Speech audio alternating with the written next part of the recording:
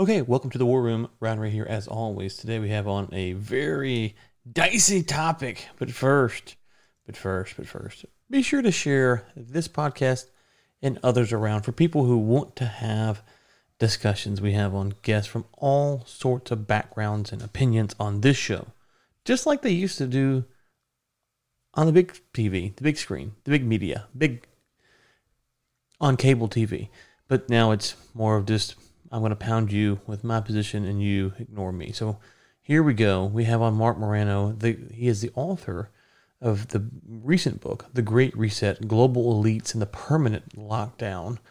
And a little bit about Mark. He is a former senior staff member of the Senate Environment and Public Works Committee, publisher of ClimateDepot.com, best-selling author, The Politically Incorrect Guide to Climate Change and Green Fraud, and producer of Climate Hustle 2, and of course the book mentioned above. We'll link to all of this in the show notes, which is at warroommedia.com. Now let's talk to Mark. Mark, welcome to the War Room. Thank you for having me here, Ryan. Appreciate it. Okay, so you have recently released, as we said in the introduction, The Great Reset, Global Elites and the Permanent Lockdown. Okay, that title sounds conspiracy theory. Walk me off the ledge here. All right. Well, first of all, maybe you shouldn't be off that ledge because 2020 was the year that climate realities outnumbered climate conspiracies. And to even say it further, I think it was a Harvard epidemiologist who said earlier this year that we are now all conspiracy observers. We're no longer conspiracy theorists. And what I mean by that is, and especially in the world of COVID, almost everything that was said to be a conservative, from the origin of the virus to vaccine mandates, to the lockdowns, to the endless, never-ending emergency declaration, has all turned out to be true. And essentially, my book, The Great Reset, is a simple story. It's a story of government invoking emergency powers throughout history, and I go back to the Roman Republic. And this is when the greatest abuses of human rights occur. And this happens through the Middle Ages. It happens in Germany in the 1930s. It happens in America at 9/11, and leading to the terrorism emergency declaration with the Patriot Act and the surveillance state being used, now passed into law to be used against U.S. citizens. Of course, it happens in COVID. And it's coming now with Joe Biden, according to Associated Press, about to declare a national climate emergency. So ultimately, this is about suspending democracy. The Great Reset is essentially the endless crisis, and it's bypassing traditional democracy, no Congress, town council, city hall, supervisors, House of Representatives. It's about unelected bureaucrats, politicians exerting their power. That's the Great Reset, and they've done it for COVID. They want to do it for climate, and we're watching it happen all around us right now. Okay, so then I have to ask the question. You're saying then, because this was quite obvious to anyone before COVID. So your position is that you were against all shutdowns, lockdowns, the entire period of COVID. Absolutely. In fact, it was unprecedented in epidemiological science, essentially. I mean, there had been, a quarantine, this and that, but there was never a mass in a free country, a mass society-wide lockdown of asymptomatic, healthy people, as a precautionary against the possible spread. This was actually, even in 2020, repeated by Anthony Fauci saying, can you see what China is doing? Can you imagine Anthony Fauci, we could never shut down San Francisco. We could never shut down New York until we could. Neil Ferguson, the modeler out of UK that did the whole worse than Spanish flu unless we follow China, literally said, that this we have to follow what China's doing, and China is doing it correctly. The World Health sent a sham investigation over to China in February of 2020. And they came back after a couple of days and said, if you want to stop this virus, do what China's doing, which at the time was nailing people in their home. So this was you could call it a mass psychosis, but this was not, hey, the next pandemic, we're going to shut down the whole world and close churches and gyms, and we're going to lock everyone in. In fact, Anthony Fauci himself had specifically spoken out against any attempts to control populations during any public health crisis. At the time, he was talking about AIDS. A lot of people wanted to quarantine AIDS victims and they were worried about the spread of AIDS. And Anthony Fauci was their biggest champion about human rights and not locking them down or separating them. So this was against everything we'd ever done. And no, and not only was it against it, but it was a reason it was against it is because it completely failed. And you can look at the states with mask mandates, with not mask mandates. You can look at the countries with lockdowns and no lockdowns, like Sweden versus other parts of Europe. There was just no difference. In fact, we're finding out as time goes on that the lockdowns killed more than the virus ever could have. And that includes all the obvious stuff, delayed cancer screenings, mental health, addiction, and just by creating more poverty kills because people in lower economic, but can't afford medical care are going to have higher fatality rates. Yeah, one of the stunning things, and I was against lockdowns always. Yeah. I mean, following it's I got a little PTSD because following the news, we followed the news because I do an energy podcast, and so we were following the impact of oil prices because of the shutdown in Wuhan in early January. So we were seeing the reports of what type of people were getting sick, who had the virus, and then it goes to Iran. And it was quite obvious to anyone who wanted to look into it. And even the study that you referenced from the Neil guy, they all said the same thing. It was a certain percentage of the population who was disproportionately likely to get sick. And there was a question about the children because there wasn't any talk about the kids. But by the time the U.S. shut down, we knew that the kids weren't even because no child under the age of 12 had died worldwide. And so it's a weird time in history because, to your point, and this was a big contention for us and our family, was we refused to go along pretending to be sick. We weren't sick. And if we are sick, we're going to stay home. So, we're not going to, so, I mean, I can't think of anything more silly than pretending to be sick. And when we live in a country where we debate healthcare and what is actual sickness and how bad is, we're not even sure if obesity is good or bad, it would seem to be a little bit premature to start telling people to pretend to be sick for months and months and months on end. Yes, and again, this is just absurdly unprecedented in at least free societies. So they quarantined sick people. And if you broke that quarantine, or if you were a country like Sweden, or if you became like Governor DeSantis in Florida, he was called Death Santis. It was called the death destination. You were said to be killing grandma. So there was a huge social pressure that you just had to isolate yourself and quarantine yourself. And what was interesting is if you look at the epidemiological playbook, one of the things they tell you is don't cause a panic, keep everyone calm. You want to walk through, you want to explain the rationale, you want to have voluntary measures, you want to persuade the public. All that was tossed out. Instead, it was the most base guttural level of fear, panic imposed upon the population, people dying. And it was amazing because everything they did, if you look at like New York, how Governor Cuomo was this authoritarian figure threatening businesses with shutdowns and fines and bankruptcy if they dared violate it. They sent all of these asymptomatic kids home from colleges back to their parents and grandparents. And there was a huge influx of older, vulnerable people getting sick because they didn't know anything. So they removed all that. And what they did is, even into the summer of 2020, they artificially created winter conditions to spread a virus even more. Now, why does a virus spread worse in the winter? Because we all huddle indoors and we're not outside enough. You're not getting vitamin D, you're not getting sunshine. And the air is you're recycling a lot of the same air. So a lockdown essentially recreated that as close as government could by even in July, August, forcing everyone essentially indoors, closing all these, canceling all the outdoor venues, canceling sporting events, giving no one anything to do.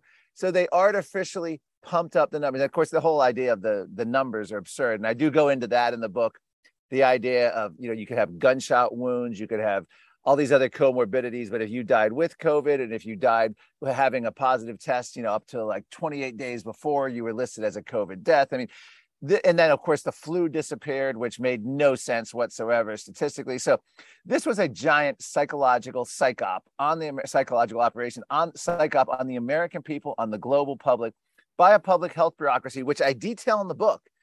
3 separate occasions, 2010, 2018, 2019, Rockefeller, World Health Organization, John Hopkins, and there's another, the World Economic Forum, all did these pandemic planning events.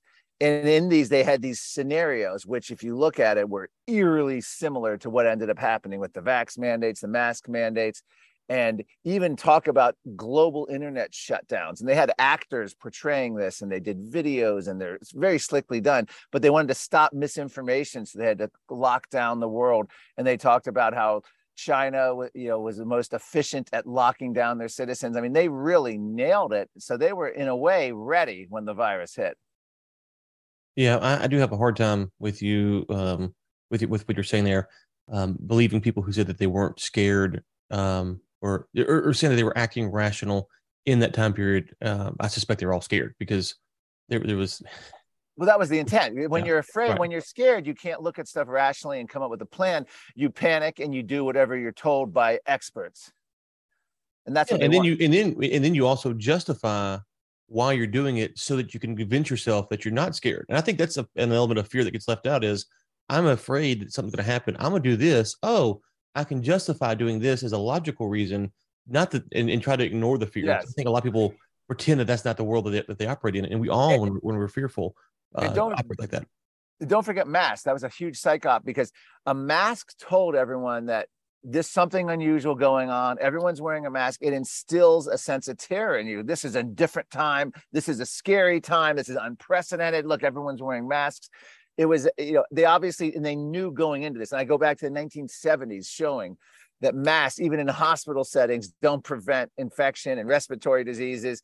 And I mean, the only reason really to wear a mask is if you're actively sick with symptoms, sneezing, coughing, it'll stop the large droplets. But if you're a sick person, putting a mask on and then hanging out like, hey, that's okay because they have a mask on, makes no sense. And they knew this early on. And the World Health never recommended masks.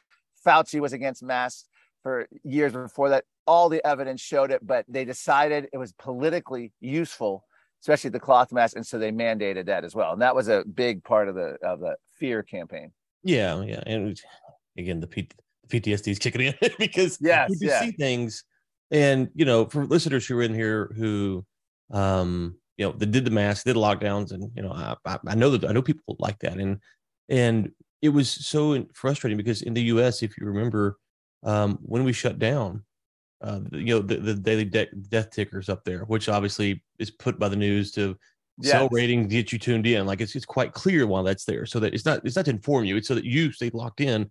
How many people are dying? The daily death toll of completely juiced statistics. Right. There's no way they were in any way reflecting reality. And this, to me, I think was the biggest thing for people during this period of time. If you didn't catch this, then you really kind of, whatever you think of, if this is conspiratorial or that the government's panicked or whatever do you think about that? When the George Floyd incident happened, yes, the death tolls go away. Doctors write letters about it's okay for freedom of protest to happen. It's okay because it's more important than any virus. Right. And so all of a sudden you have like a 2-week window there where the news doesn't talk about COVID hardly any relative to what they had. And the death toll goes off TV. And now we're like, oh, okay. I remember thinking, okay, well, COVID is over at this point. Surely everyone sees this. And then a week or two later, they go back to what they were. They go right back to it. And it was stunning for people on both sides of that to not stop and go, whoa. Even the people who are telling us this, they don't believe this. I don't. That was a moment, and talking to people, that was a huge moment when people realized this was all bull bleep.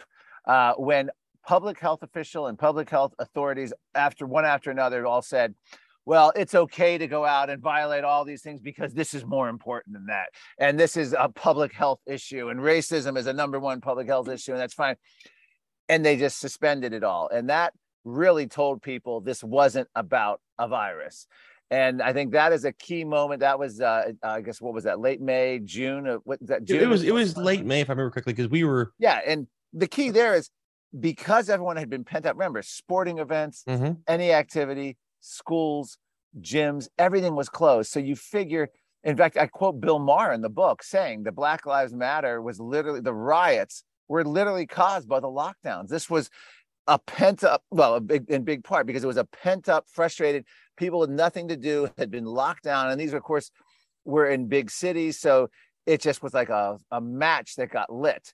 And then they had the blessing, if you will, of our leaders and the public health bureaucrats. And then, of course, the police didn't stop it. So this was, in a way, you could argue that Black Lives Matter was in response, in a sort of a reaction to these lockdowns, because you can't imagine the intensity would have been there had people not been locked down for months on end with no outlet, sporting events, social, and then, of course, all the economic distress that these lockdowns cause, loss of income. Well, and you're sitting there watching the George Floyd incident as a country. Yes, I mean, over and over in a loop. Right. And so, I mean, I work from home most of the time, but back then I was at the office occasionally.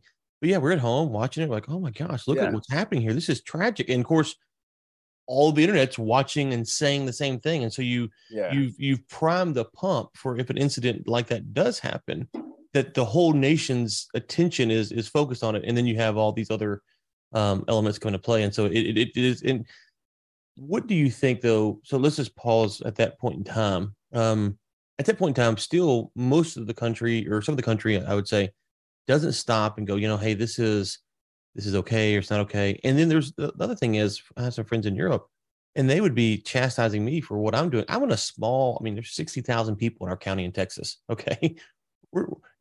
I have neighbors, but I've got to walk through a yard to get there. I don't have to go into so the lockdown for where I live makes no sense compared to, if you think it's a justified cause, compared to New York City, because I'm not breathing on anybody but my own family.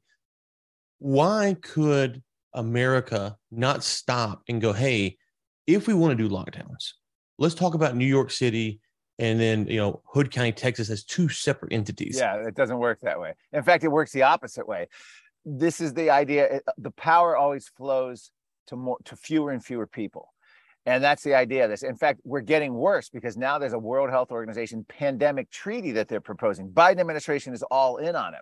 So instead of your governor or even the president or even Anthony Fauci, we're going to be listening to any Bill Gates funded scientist at the WHO who will have the power to declare some kind of pandemic.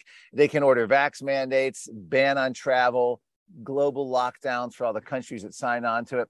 This is what they want. They just want, and if you watch these pandemic planning events in 2010 and 17, 18 and 19, this is exactly what they want. They just want control. They see it like a military general would see his troops, and we are just little pawns, and we have to do exactly what we're told, and it's all about stability. They could care less, like you're talking about the difference between rural Texas and New York City. But the larger question there is, lockdowns don't work, have never worked, and could never work to stop a virus. Government can't legislate it. You can't put arrows on the supermarket floor and expect a virus to obey these arrows, and you can't expect bringing kids home from school not to have effects that are going to be much greater than any potential virus impact would be on them. So this is the real lesson. And I think in the book, I talk about reforms. We need to reform government emergency powers. We need to have a public health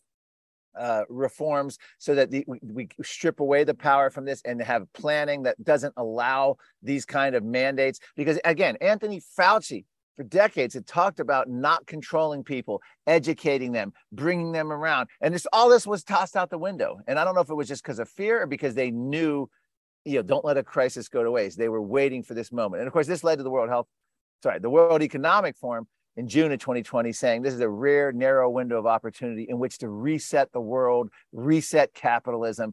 And that's where they exploited this. In the words of Jane Fonda, COVID was God's gift to the left, because this was the kind of power and unelected bureaucracy control that they had always wanted since Woodrow Wilson, 1913, the idea of experts ruling every aspect of our lives. We, the unwashed masses, will cause racism, environmental destruction, a climate crisis, white supremacy, unless we are managed down to our thermostats and whether we're allowed to eat hamburgers or whether we can have a plastic straw, you name it. Mm-hmm. And this is what they were looking for. So this is why COVID was such a welcome event for powers in government and international organizations. So what responsibility, we've mentioned some names here, does Donald Trump have in all of this? Donald Trump has a huge responsibility.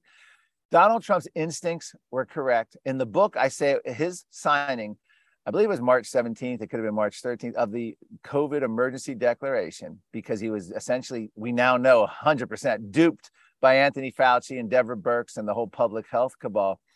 That was one of the greatest blunders in presidential history in probably 5 decades. And it cost them the election. This is what made the mail-in ballots. This is what shut the country down. This is what gave every mayor and governor dictatorial powers overnight that could cancel churches, weddings, funerals.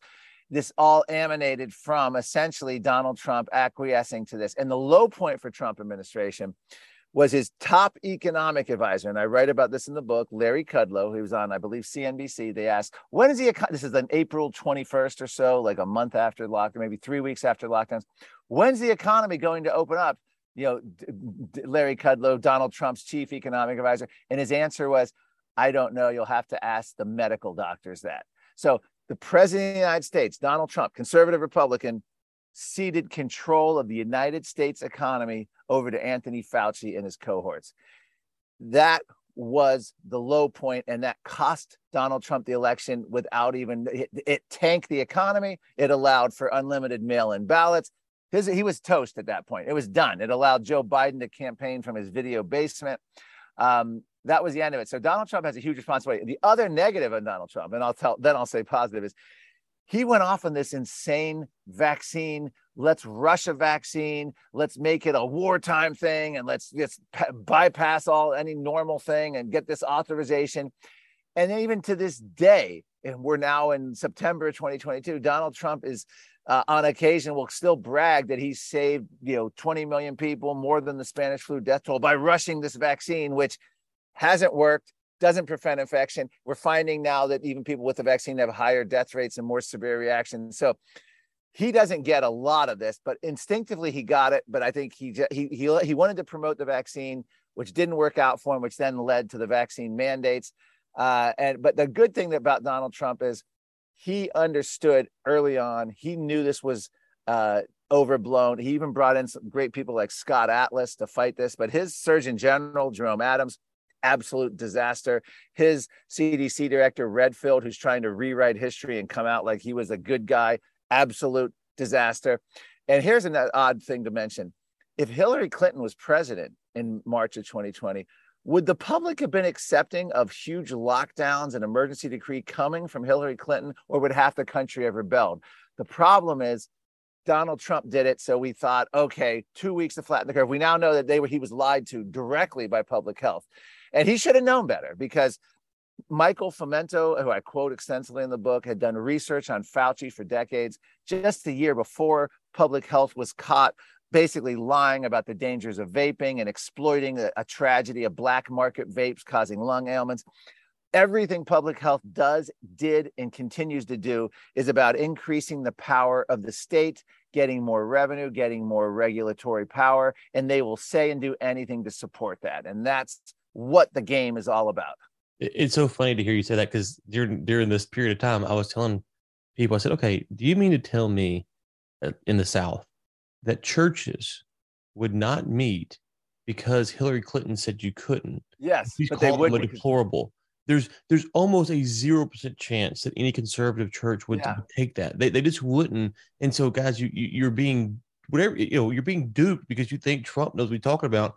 And I'm a pound on Trump here for a second, because I think his supporters are too gracious to him. He wanted to be the king of the ventilators, if you remember that as well. Yes. Okay. Well, I can't. Yeah, he didn't really. He just thought he was helping, but yeah, that. Well, but my point is that Trump propellant. wants to take, to your point about the vaccine, he wants to take all of this credit Yes. all the time, and he can't ever. So it makes it impossible Yes. for him to actually lead well in a tough time, because he just wants to be popular and liked. And so if ventilators are good, or vaccines good, or whatever's good.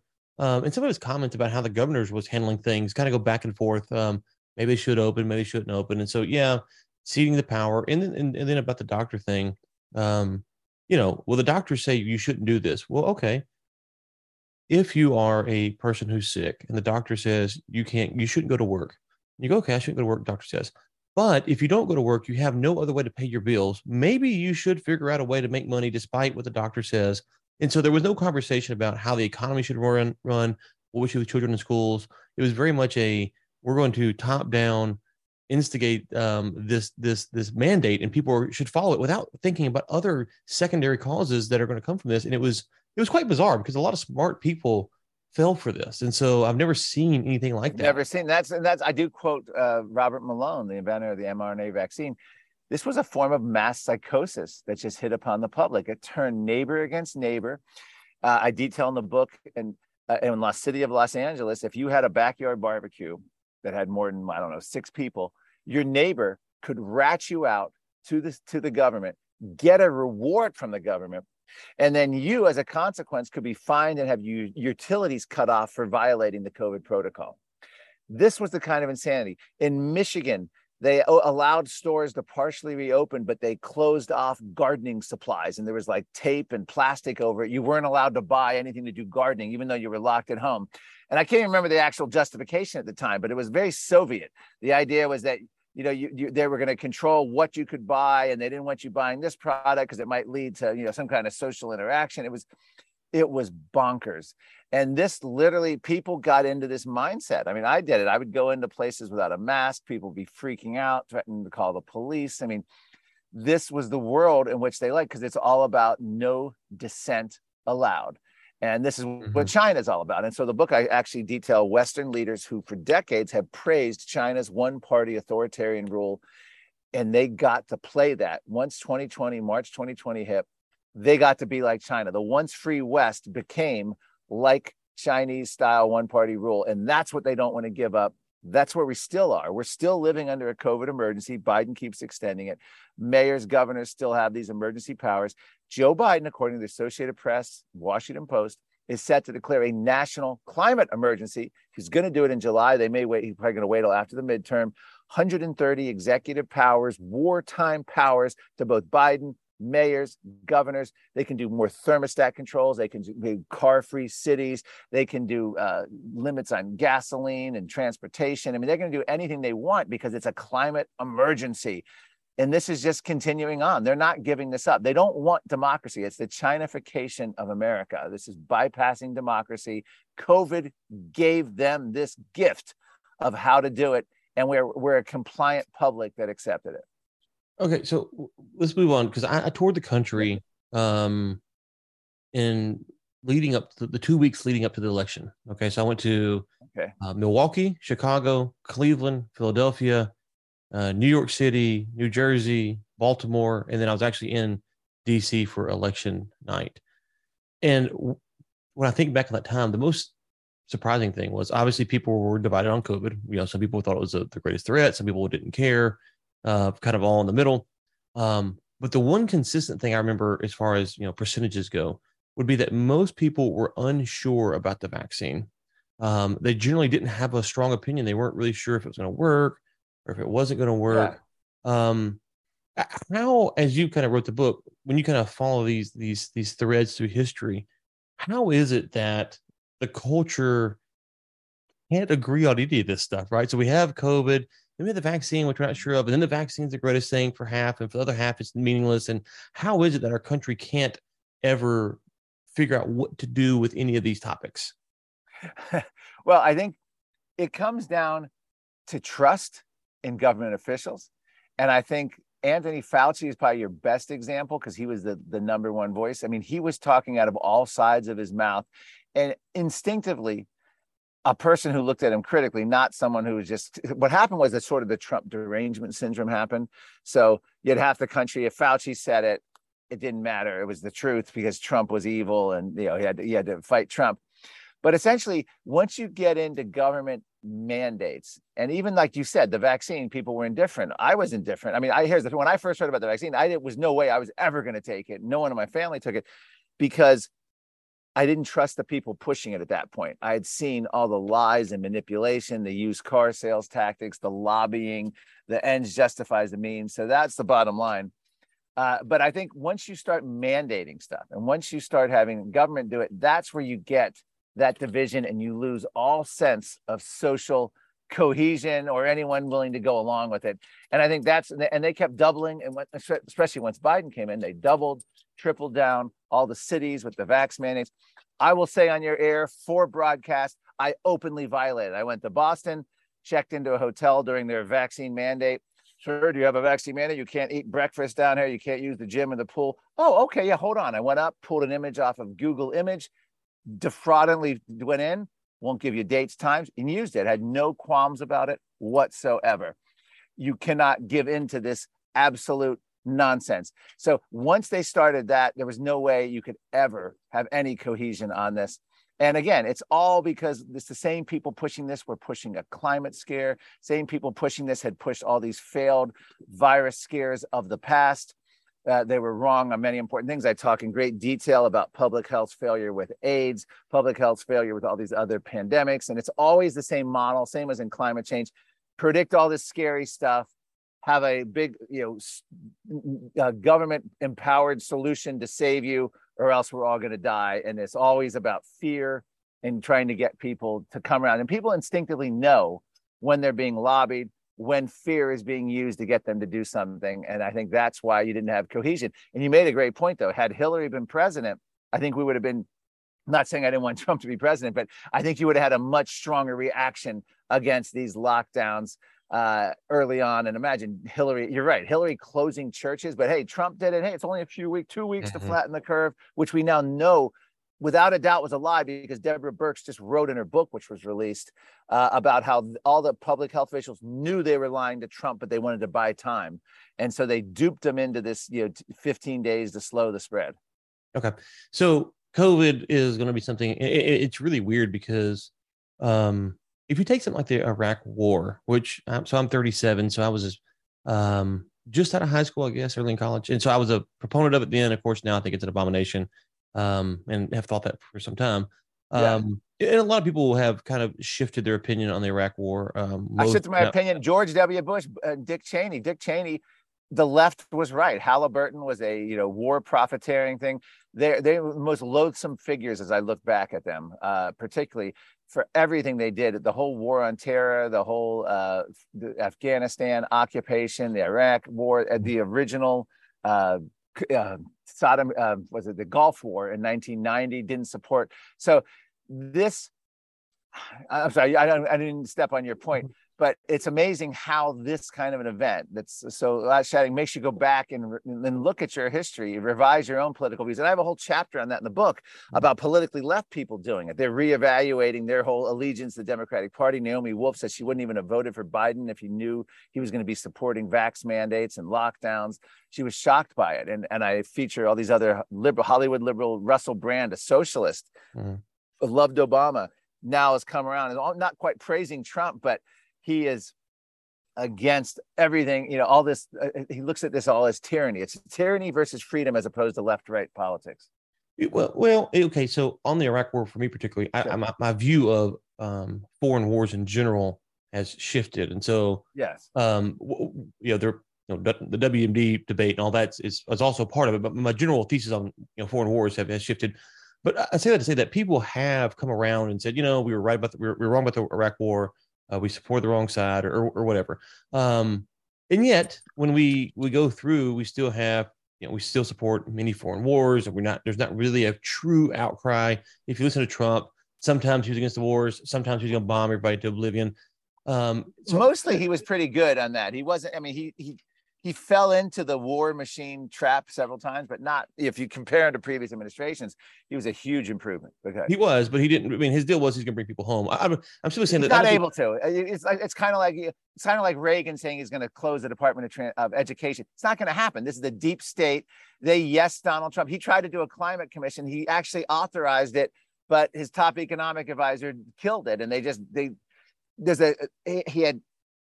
you can't unilaterally necessarily do that. It's a huge battle to just bring everyone home and do all that. His heart was in the right place, much like it was with the public health bureaucrats, but it's a much bigger job than any one president in any first term can do. Yeah, perhaps. I'm not willing to impute all the motives that you are to Trump. I would question. We've had on people that for your perspective, I don't vote for Trump or Biden or Clinton, so I don't vote for any of them. But I voted for Trump as an FU to the system. But that was like the first Republican I'd voted for in a long time. I usually throw my votes away on taxpayer party libertarians, but go ahead. Yeah. So I just had to say I'm not quite sure I'm willing to give Trump all the benefit of the doubt on some of that stuff. Perhaps. I mean, there's definitely been reports of the I don't know if it's a general, but there was a attaché sent somewhere, and they were lying to him about troop movement. So he's definitely up against it on some level. Yeah. My only point is, it took that long for people, probably 10 years to revisit the Iraq War and say, hey, they're wrong about it. Whereas COVID, I don't know. There's been a few people who have come around, but it still seems today that people are not really wanting to say, yeah, we overreacted there. At what point as a society will it be acceptable to say, and I'm sympathetic to people if they would say, listen, because I have some friends who don't follow the news. They turn the news on and they're hearing all this news and like, oh my gosh, we're all going to die. And then a month later, they're like, okay, that was craziness. So I'm sympathetic on some level to some people who don't follow the news, getting swept up in it for a short period of time. But we're a couple years removed, and you're not hearing a lot of people going, oh yeah, that was terrible. B, the things that we've endorsed are bad precedents for what's coming down the road. They are very bad precedent. I will say this. It's a divided country. I don't think that Texas, Florida, Georgia, South Carolina, North Dakota, even any Republican state, chiefly Republican state, would ever lock down again or issue a mask mandate. I just don't think it would happen. I do think the Democrats and liberal states would. We're already seeing it. You look at the universities, they still have vax mandates and masks. In Philadelphia public schools, kids have to wear a mask for the first 10 days of school. I mean, that's a power play.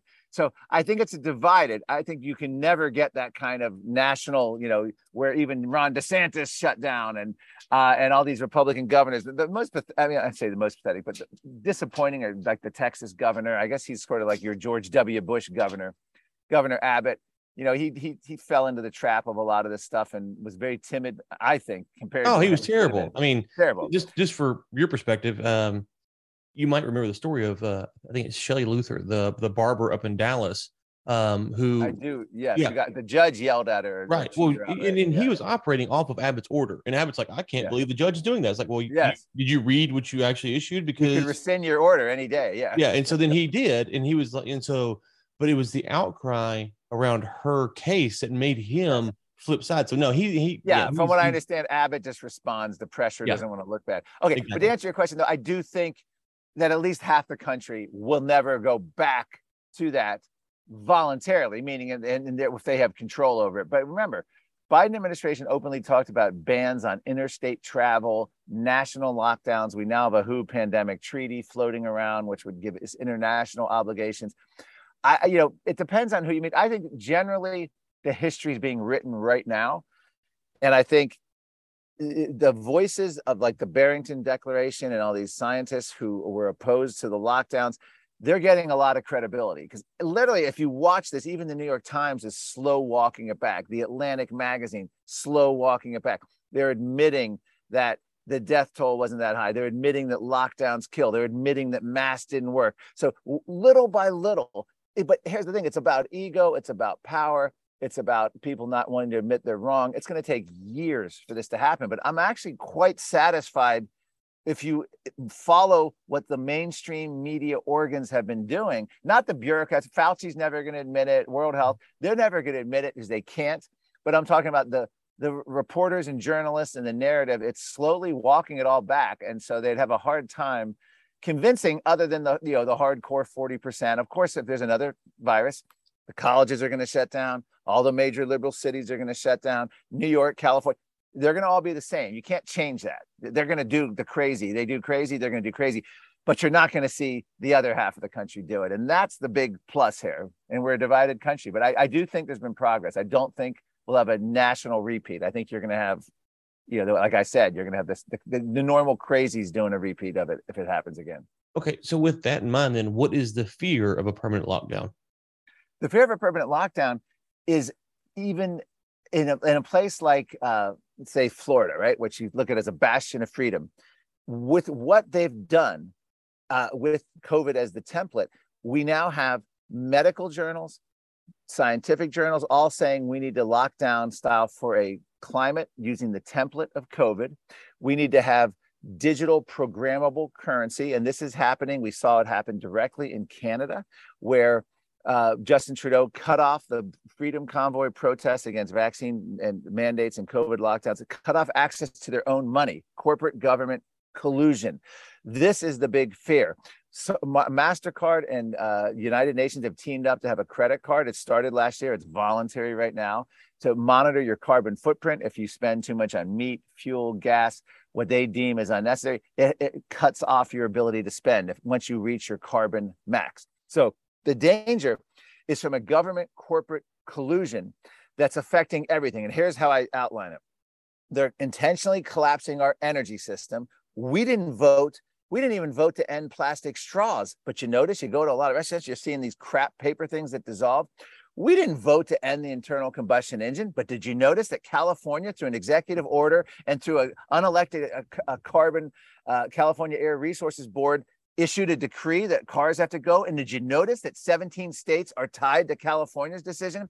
Did you notice the Biden administration wants to do this without a vote as well? Did you notice the World Bank wants to stop funding gas-powered cars at the automaker level? Did you see the Australian bank who won't give loans to anyone who wants to buy a gas-powered car? So they're intentionally collapsing ours without a vote, without democracy. Food supply. The UN issues a report. Nitrogen fertilizers are a dangerous greenhouse gas. This is a few years ago. Suddenly that becomes part of a net zero agenda. 12,000 farms are going to be shut down in the Netherlands, mostly small, medium, family-run generation farms. Netherlands is the #1 meat exporter in Europe. They're gutting meat and high-yield agriculture in Europe. Sri Lanka tries it. The country goes under. The government's overrun. Canada now implementing the same battle against high-yield agriculture. Australia doing the same thing. Australian scientists, this will decimate Australian farming. They're coming in the United States. Bill Gates gobbling up farmland. So whether you think, oh, people don't support it or we have a good governor, it's irrelevant. They're collapsing our food. They're collapsing global transportation system now, and by basically creating intentional car shortages. They're affecting our freedom of speech. We now know that big tech censorship is government censorship, and it doesn't matter who your governor is. You can't prevent that or stop that. We have banks that are stopping credit cards for former Trump officials like General Flynn because they don't agree with his politics. You have public health places like Candace Owen couldn't get a COVID test because the company, this wasn't just some rogue employee, but the company didn't like her stance against lockdown, so she was denied medical treatment. This is happening. It has nothing to do with who you vote for. It's corporate government collusion at a sort of bureaucratic level, and we need massive and institutional reforms in which to fight it. So it's energy, food, transportation, digital banking, where they're actually, the Central Bank of England announced they're going to have programmable currency where government will decide what you spend is going to be sensible. And again, this isn't like, oh, this might be down the road. All the stuff I'm mentioning is happening now. We didn't vote to end hamburger meat or meat eating. That's being imposed upon us by making rare meat rare, expensive, and by all these regulations now going in on cows, again, methane. So that's where the danger is. So it's not like, oh, I'll just make sure I vote well, or, Republican states will be free. It doesn't work that way, because this is the administrative state. The goal here is to make it so that whoever you vote for, mayor, governor, supervisor, president, it's not going to matter, because the real power will reside in the unelected bureaucracy. Case in point is the tennis player who wanted to come to the U.S. The Biden administration was at Dvorak. How do you say his name? Djokovic or whatever. Yeah. Anyway, they asked the Biden administration, we can't come. And they're like, well, we'd love to have him come, but that's the CDC rule about the vaccine. Sorry, we can't help you. The CDC is an unelected, unaccountable bureaucracy. The Biden administration is basically saying we can't do anything because the CDC said so. CDC is telling people they don't have to pay rent. And again, no one voted for this stuff. That's the key here. So that's the Great Reset. And I go to great pains to show this happening globally. And it's at least 100-year-old philosophy in the United States. I show in the 1930s, literally a version of the Great Reset by one of Franklin Delano Roosevelt's top advisors. He actually says, why should the Soviets have all the fun remaking the world? Today, the question would be, why should the Chinese have all the fun remaking the world, as we go like lemmings following them on social credit systems, scores, and all that? So this is our issue. I think it's people feel it, they know it, they see it happening. When you can't buy a gas-powered car, what you're paying at the pump, they're trying to ultimately nationalize energy, nationalized food system, nationalized transportation. We're very close to that. And it's not going to be the old type nationalization where the government owns it. It's going to be a corporate government collusion, a version of sort of 21st century fascism, I think is the phrase that Glenn Beck and others have used. Yeah, I think a couple things there. One, it's complicated for me to figure out, why are they doing the various things that they do? Because you could paint the picture that they think that they're doing the best thing. Well, it's an ideology. Their own mind. Do. Yeah, it's ideology. Yeah. I will say this though: the one pushback I'll give you here is, if the energy crisis, which has been foreshadowed for many, many years in Europe, happens this winter and is as bad as some people are predicting it to be, my prediction before COVID, before Russia invaded Ukraine, was that it's possible with European energy policy that you could have an event so bad that people die and it changes European energy policy dramatically. So that had nothing to do with COVID, had nothing to do with, this is 6 years now. Had nothing to do with the Russia stuff. So the policy was already so bad that it could have happened on its own. Now we're pushing it to the point where a really cold winter, things go the right way, it could be very bad in Europe. I would submit that if that happens, and I'm not wishing it, of course, that events this close in nature, COVID lockdowns, economic collapse, now large nations struggling to heat their families in the winter, I'm not sure that these apparatuses can continue to function because of the turn of people and the frustration that could happen. Absolutely right. In fact, I don't consider what you're saying pushing back. This is my final chapter. It's called The Great Reject, Resist the Great Reset. And it's exactly what you say. I actually use the example of defunding the police. If you look back during the George Floyd protest, this was a movement that just every Democrat politician, mayor, all supporting this. We had to defund the police. There were even calls to abolish police departments in crazier places like Seattle. So we got to see in the last 2 years a real-time experiment of what happens when you remove police power and funding, and every major city in the country went to hell. Whether it was minor crimes to shootings to drugs, it went crazy, to the point that less than 2 years after the George Floyd Black Lives Matter riots, Joe Biden goes in his State of the Union address and says we need to fund the police, and Kamala Harris and Nancy Pelosi all standing ovation from the Democrats. So politically, it's no longer acceptable for a Democrat, except in a few key strongholds, to actually advocate defunding the police anymore. That's how quick it happened in real time. You're absolutely right when it comes to climate. The problem with the climate has been energy climate issue agenda is you have people like Arnold Schwarzenegger 15 years ago passing these draconian climate bill. He's a climate hero. But guess what? All the mandates are years into the future. So Arnold Schwarzenegger never paid any price. Nothing happened while he was in office. So he got to go around as a climate hero without doing anything. Years later, the shit's hitting the fan now, and people are realizing all of these mandates, all this virtue signaling that has been going on for decades, particularly in Europe, they're realizing it, that this is the problem. So there's been a much longer lag. So the question is, and it remains to be seen, will Europeans, will US, will we realize that this is part of an agenda that we can't affect even CO2 level in the atmosphere? In other words, John Kerry has said on multiple occasions, we could reduce US emissions to zero in Europe and Canada and Australia, the developed world, and it wouldn't affect CO2 levels because China, India, and the developing world are ramping up so much. So all we're doing is self-harm. We need like a psychiatrist. We're cutting ourselves, but we're doing even more than that. We're abusing ourselves and we're killing ourselves energy-wise. And it's all for this promise of a weather utopia that will have less severe hurricanes. It's bonkers. It's nuts. Has real-world consequences. I don't know. I've been following this debate on climate and energy 2 decades. I still see it. The public is so easily manipulated on it, but let's hope. I don't want to say let's hope. Let's hope they're red-pilled. I don't want to hope for bad things, but we'll see how this happens. There's precedent for people seeing these horrible things and then realizing it. And maybe this will put a nail in the coffin to this insane Green New Deal vision, but remains to be seen. Yeah, and I would simply say that, again, the energy policies in Europe have been abysmal for years. There's been a vast debate about one of the things I did think Trump was right on. was chastising Europeans for buying from Russia and then wanting us to pay for NATO. It's like you're wanting to work with the Yeah. mafia, and oh, you want us to pay to cover the bill. I'm fine with you if you don't work for Russia, if you want to buy from Russia, but just don't say that you need defense from them. So we have these terrible policies, but the other thing about the CO2 is if you look at emerging markets, especially in Africa, they have vast oil and gas resources that they need to exploit to get them up to first world standards. And so it's a stunning argument to say to them, no. You can't do that. Oh, by the way, China, India, whomever that has them and can exploit them is going to.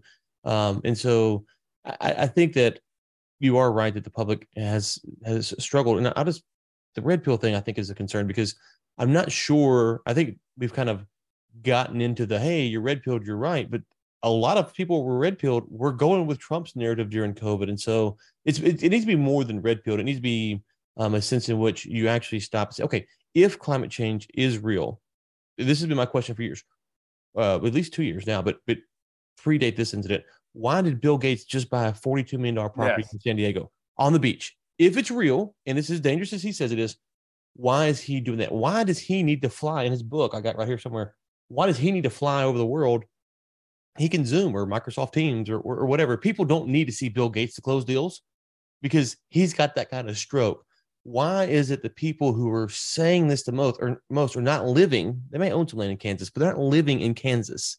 Okay. Why is that the case? And if the ocean levels are rising, aren't there other solutions we should consider? So no one's talking about those things. And I would just say that that's the questions that we should just, if you think it's the greatest threat, okay, can we stop it according to these metrics? Well, according to the models, we can't actually stop it because it'd be devastating to the economy. So then what should we do? And no one talks about that, the alternative to preventive measures. And so, or responsive measures, if you will. So that's what I find stunning that no one's on that side talking about it. So how would you respond to that? Yeah, I mean, you're absolutely right. If you look at their climate solutions, just taking aside the science for a minute, none of the solutions they propose would even impact global CO2 emissions. This includes the Inflation Reduction Act. This includes the Green New Deal, even the UN Paris Agreement. If you believe their climate models, which you shouldn't, from the United Nations, would have a temperature difference in the year 2100, basically undetectable, indistinguishable from not having it, according to their own estimates. So this is assuming every country follows their climate pledges, which wouldn't happen anyway. So the question is, you look at these things from a cost-benefit analysis, they fail spectacularly. And you look at it like, what should you do? And if we actually faced a climate catastrophe, we would have done what we have been doing, which is what we've been doing since the first Earth Day. Increasing with increased population and economic growth, we've radically cleaned up air and water quality. And in recent years, we've increased through technological innovation. Natural gas fracking replaced coal. Under Donald Trump, when we pulled out of the UN Paris Agreement, the United States was leading the world in reduced CO2 emissions. If you cared about reducing CO2, we were doing it through wealth, economic growth, and technological innovation. And also, there's been a 99% drop in climate-related deaths, extreme weather, since the 1920s. That's happened because of economic growth, fossil fuels. We've taken unsafe weather and we've made it safe through our development, through early warning systems, and the fact that extreme weather actually hasn't increased on climate timescales of 50 to 100 years. And this is even acknowledged by the United Nations and in our own government reports. Yeah, most people miss that, which is and China's a great example of this. As China's GDP has grown, the population has demanded that they clean up their air because they don't want to live in the same stuff that they lived in when they're in poverty. So poverty, as you alleviate poverty, you actually make things cleaner. It's just much better. If you go to, I was in Kenya for one of the UN climate summits and went on a safari, but I went out to the Maasai warriors and all these places, and it's burning dung in their huts, poor air quality. It's pollution. It's polluting the rivers. If you go in places like the Amazon, which I've been, you have the slash and burn agriculture, which luckily is now, even the New York Times, for every acre of rainforest cut, 50 are being regenerated. Why? Because people are leaving the jungles and moving to urban and suburban areas. So, there's so many different ways to go about this. The last way you would ever pick is like, we have to go full Marxist and centrally plan every aspect of our lives, and COVID is the model. And that's what they literally say. John Kerry, Al Gore, United Nations, literally say we need to follow the COVID model. If we can shut down the economy for a virus, we can do the same thing for the climate. I have all these quotes in the book. At first, they were jealous. So it's insane. And let's just assume we faced a climate emergency. You would want a prosperous, wealthy economy because they have the cleanest environments, they have the technological know-how, and they can use, if we could expand nuclear if you actually had it. But they don't like nuclear because nuclear doesn't require their number one criteria for addressing climate. And if you listen to it, it's their number one: radical transformation of society. This is a Marxist philosophy they're trying to impose under the cover of climate. And frankly, that's what happened with the virus too. It was a fascist central planning vision under the cover of a virus. And when I say fascist, what I specifically mean is you can see that corporate government collusion. We now know from just this last 2 weeks, Ryan, is the Freedom of Information Act. Biden administration would send out a list of names, get these off the internet. Big tech would write back, done. What else you have? How about this website? We're on it right now. Big tech censorship is government censorship. So they're collapsed our freedom of religion, freedom of speech. They collapsed property rights, whole movement now to stop car ownership, equity asset firms buying up real estate all over the globe, not only the globe, but in major U.S. cities. Bill Gates, number one U.S. farmland owner, competing with China for that honor, the number one single U.S. farmland owner. Bill Gates pushing, of course, the fake meat and insect eating. That's the other thing. They want to stop meat eating.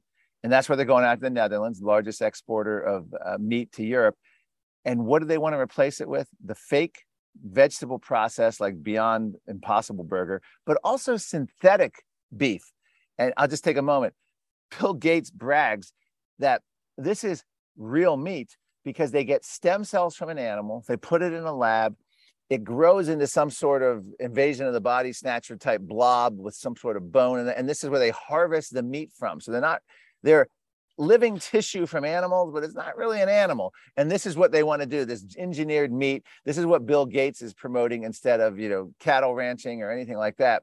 So as America's single largest farmland owner, he'll have huge sway. The other thing is the United Nations, Hollywood celebrities, World Economic Forum, pushing insect eating, huge. Just last week, 1,000 schools in Australia got cricket snacks, and they did these propaganda videos of the kids eating the cricket snacks, saying, are you going to go home and tell your parents? And the person in charge in Australia, the administrator, is like, hey, this will be great. They'll go home and pester their parents. It's a psyop to make you accept eating insects so that you'll be able to stop eating meat. They want insects to replace meat as your primary source of protein. Okay, where can people find out more about what you have going on? Obviously, we'll link to the book in the show notes, but where else do you want us to send people to? Well, my website is climatedepot.com. That's my daily website. I'm at Climate Depot on Twitter. And the book is called, obviously, The Great Reset, The Global Elites and the Permanent Lockdown. And it's a fun book. As depressing as I may be here today, the book opens with a Rod Serling quote. It's a resource guide. I have a plethora of quotes, research. I got Richard Carlin jokes, the comedian. I got Bill Maher in there.